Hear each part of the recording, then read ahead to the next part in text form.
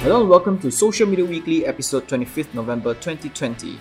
Social Media Weekly is brought to you by Virtual Peddlers Marketing, rehumanizing your marketing experience. My name is Sean. This week's news: Facebook's egg e.gg collage maker is out to some. Google, Facebook and Twitter threatens to leave Pakistan. Snapchat ramps up TikTok challenge with new acquisitions. YouTube will serve ads on YouTube, not on videos, not in their partner program. Back to the stories. Facebook's egg e.gg collage maker is out to some.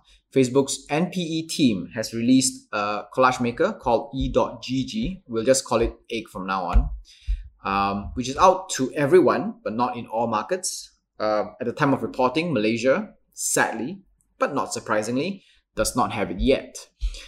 On the surface, egg isn't special by any means. It's as much a collage maker as any other you get in the Play Store or App Store, but there is more.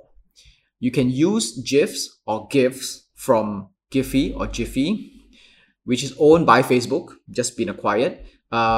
You can also create a URL for others to view your creation without using any app. So let's say you create a collage, they don't need to be in the egg platform in order to view your products. You can just create a URL and then it goes external and other people can see it as well, which means that you can possibly post them essentially anywhere. You can put them in Messenger, you can put them in WhatsApp, you can put them in your emails, right? So it is a lot more less controlled, less proprietary, and a lot more shareable than before.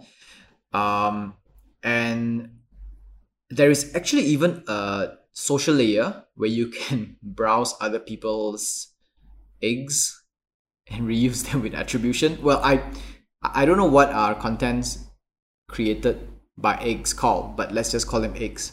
So you can actually, you go to the app itself. If you can access the app, you can view other people's eggs or creations. And then you can reuse them with attribution in the sense like how you share an Instagram story where you have this shared, like some other, you kind of attribute the original content creator to someone else, but then you can share it and reuse them. It's quite interesting. I do hope that we get a sample of this here so that I can try it out and see how what to make of it. Even as a collage maker itself, it's nice because I know there are a lot of collage makers out there. You know, pull up the App Store and you just look at collage maker and you can find a ton of them. But all of them have ads. All of them are a bit sneaky here and there. And Facebook, for all its tracking services and everything like that, we know Facebook for what it is, right? It is bad for what it is, and it doesn't make it worse or makes it even riskier if you use one additional Facebook app, because they already have everything there is to know about us anyway, right? So yeah, I would love to try it out and see what we can do with it. Google, Facebook and Twitter threatens to leave Pakistan. According to an article by TechCrunch, Pakistan Prime Minister last week granted Pakistan Telecommunication Authority the power to remove and block digital content that pose, quote, harms, intimidates or excites disaffection towards the government. This actually happened once earlier this year, which we talked about. TikTok actually, they banned TikTok, and then the rest of them actually the rest of the social media actually wanted to move out.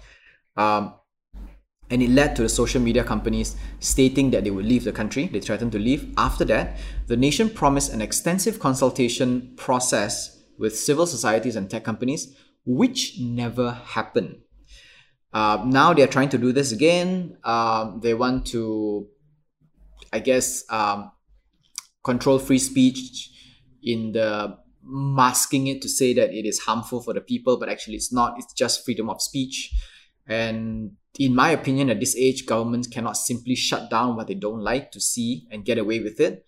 There needs to be a different approach to managing your country at this point, because people know better, people are more connected.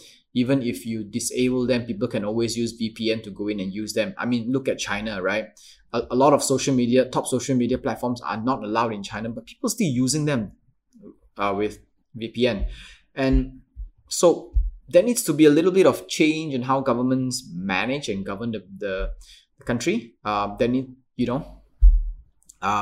This also means that they would need to be less strawberry about criticisms and just, I don't know, toughen up, bunch of strawberries. Snapchat ramps up TikTok challenge. Soon we will see a ton of social media apps with different names but offering exactly the same functions. Stories, music, chat, and whatever else will come our way. Mark my words, this is what social media is heading towards. You just have Twitter with words and stories, Instagram with feed and stories and TikTok-ish thing. Twitter might launch the TikTok-ish feature. TikTok will probably launch stories. Snapchat created stories, copied. Now is copying TikTok's the music thing. Everyone will converge, just different brands of the same name. Snapchat has bought up an app called Voicely, Voicey, V-O-I-S-E-Y, which lets users create their own tracks using a range of vocal effects. It has been widely labeled as TikTok for music creation. So you record your voice. Voicey provides a range of vocal effects to enhance your sound, make you sound a little bit more like Beyonce. Then just add effects and tracks to make you sound like a professional musician. As an app that started the story and face filter revolution, it is nice to see Snapchat pushing forward with what can essentially be called voice filters. Yeah, you heard it here first.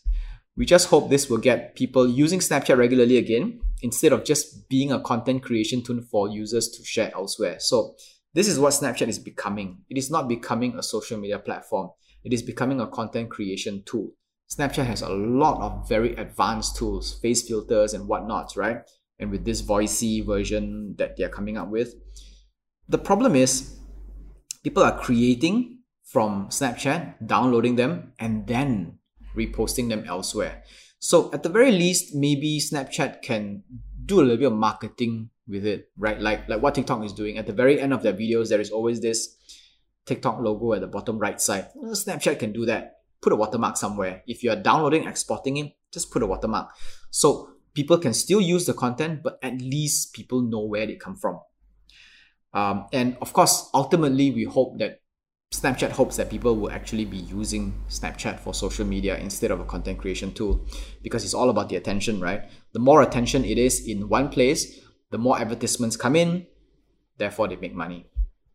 Snapchat also last week bought a company called Voce, VOCE.ai. I don't know how to pronounce that thing, Voce AI, which is a company that builds AI-based voice assistants for customer support service. Maybe they want to use this app to enhance voice searching in the platform, or maybe they're building their own voice assistant. There hasn't been someone who's building proper voice assistants for a while now. So voice being the future of operating systems, we do hope that this part, the competition, can start to ramp up again, because right now it's just Amazon and Google Assistant, and Google Assistant is good everywhere else. Amazon is just good in shopping. What Siri? Who is Siri? YouTube will serve ads on YouTube will serve ads on videos, not in their partner program. YouTube just updated their terms of service with a key change. They will serve ads even in videos not participating in their partner program. Some of you may be asking, what is a YouTube partner program? YouTube partner program lets creators make money on the platform by allowing YouTube to serve ads. Traditionally, creators can opt out of this program and the company will not show ad to viewers. This is a preferred option for some creators who monetize through other means and want their viewers to have a better ad-free experience when watching the videos. That's not going to happen anymore. If you're a creator who opted out of YPP, YouTube Partner Program, perhaps it's time to opt in again, since they're going to serve ads on your videos anyway. Might as well make some money out of it, right? Go ahead and change your terms. Alright, so that's all for Social Media Weekly this week. Social Media Weekly podcast available on Anchor FM, Google Podcasts, Apple Podcasts, Spotify, and more. Our full videos are available on YouTube, and we post bits and clips on Instagram and Facebook. This is Social Media Weekly, episode 25th November 2020. My name is Sean. Stay safe. Au revoir.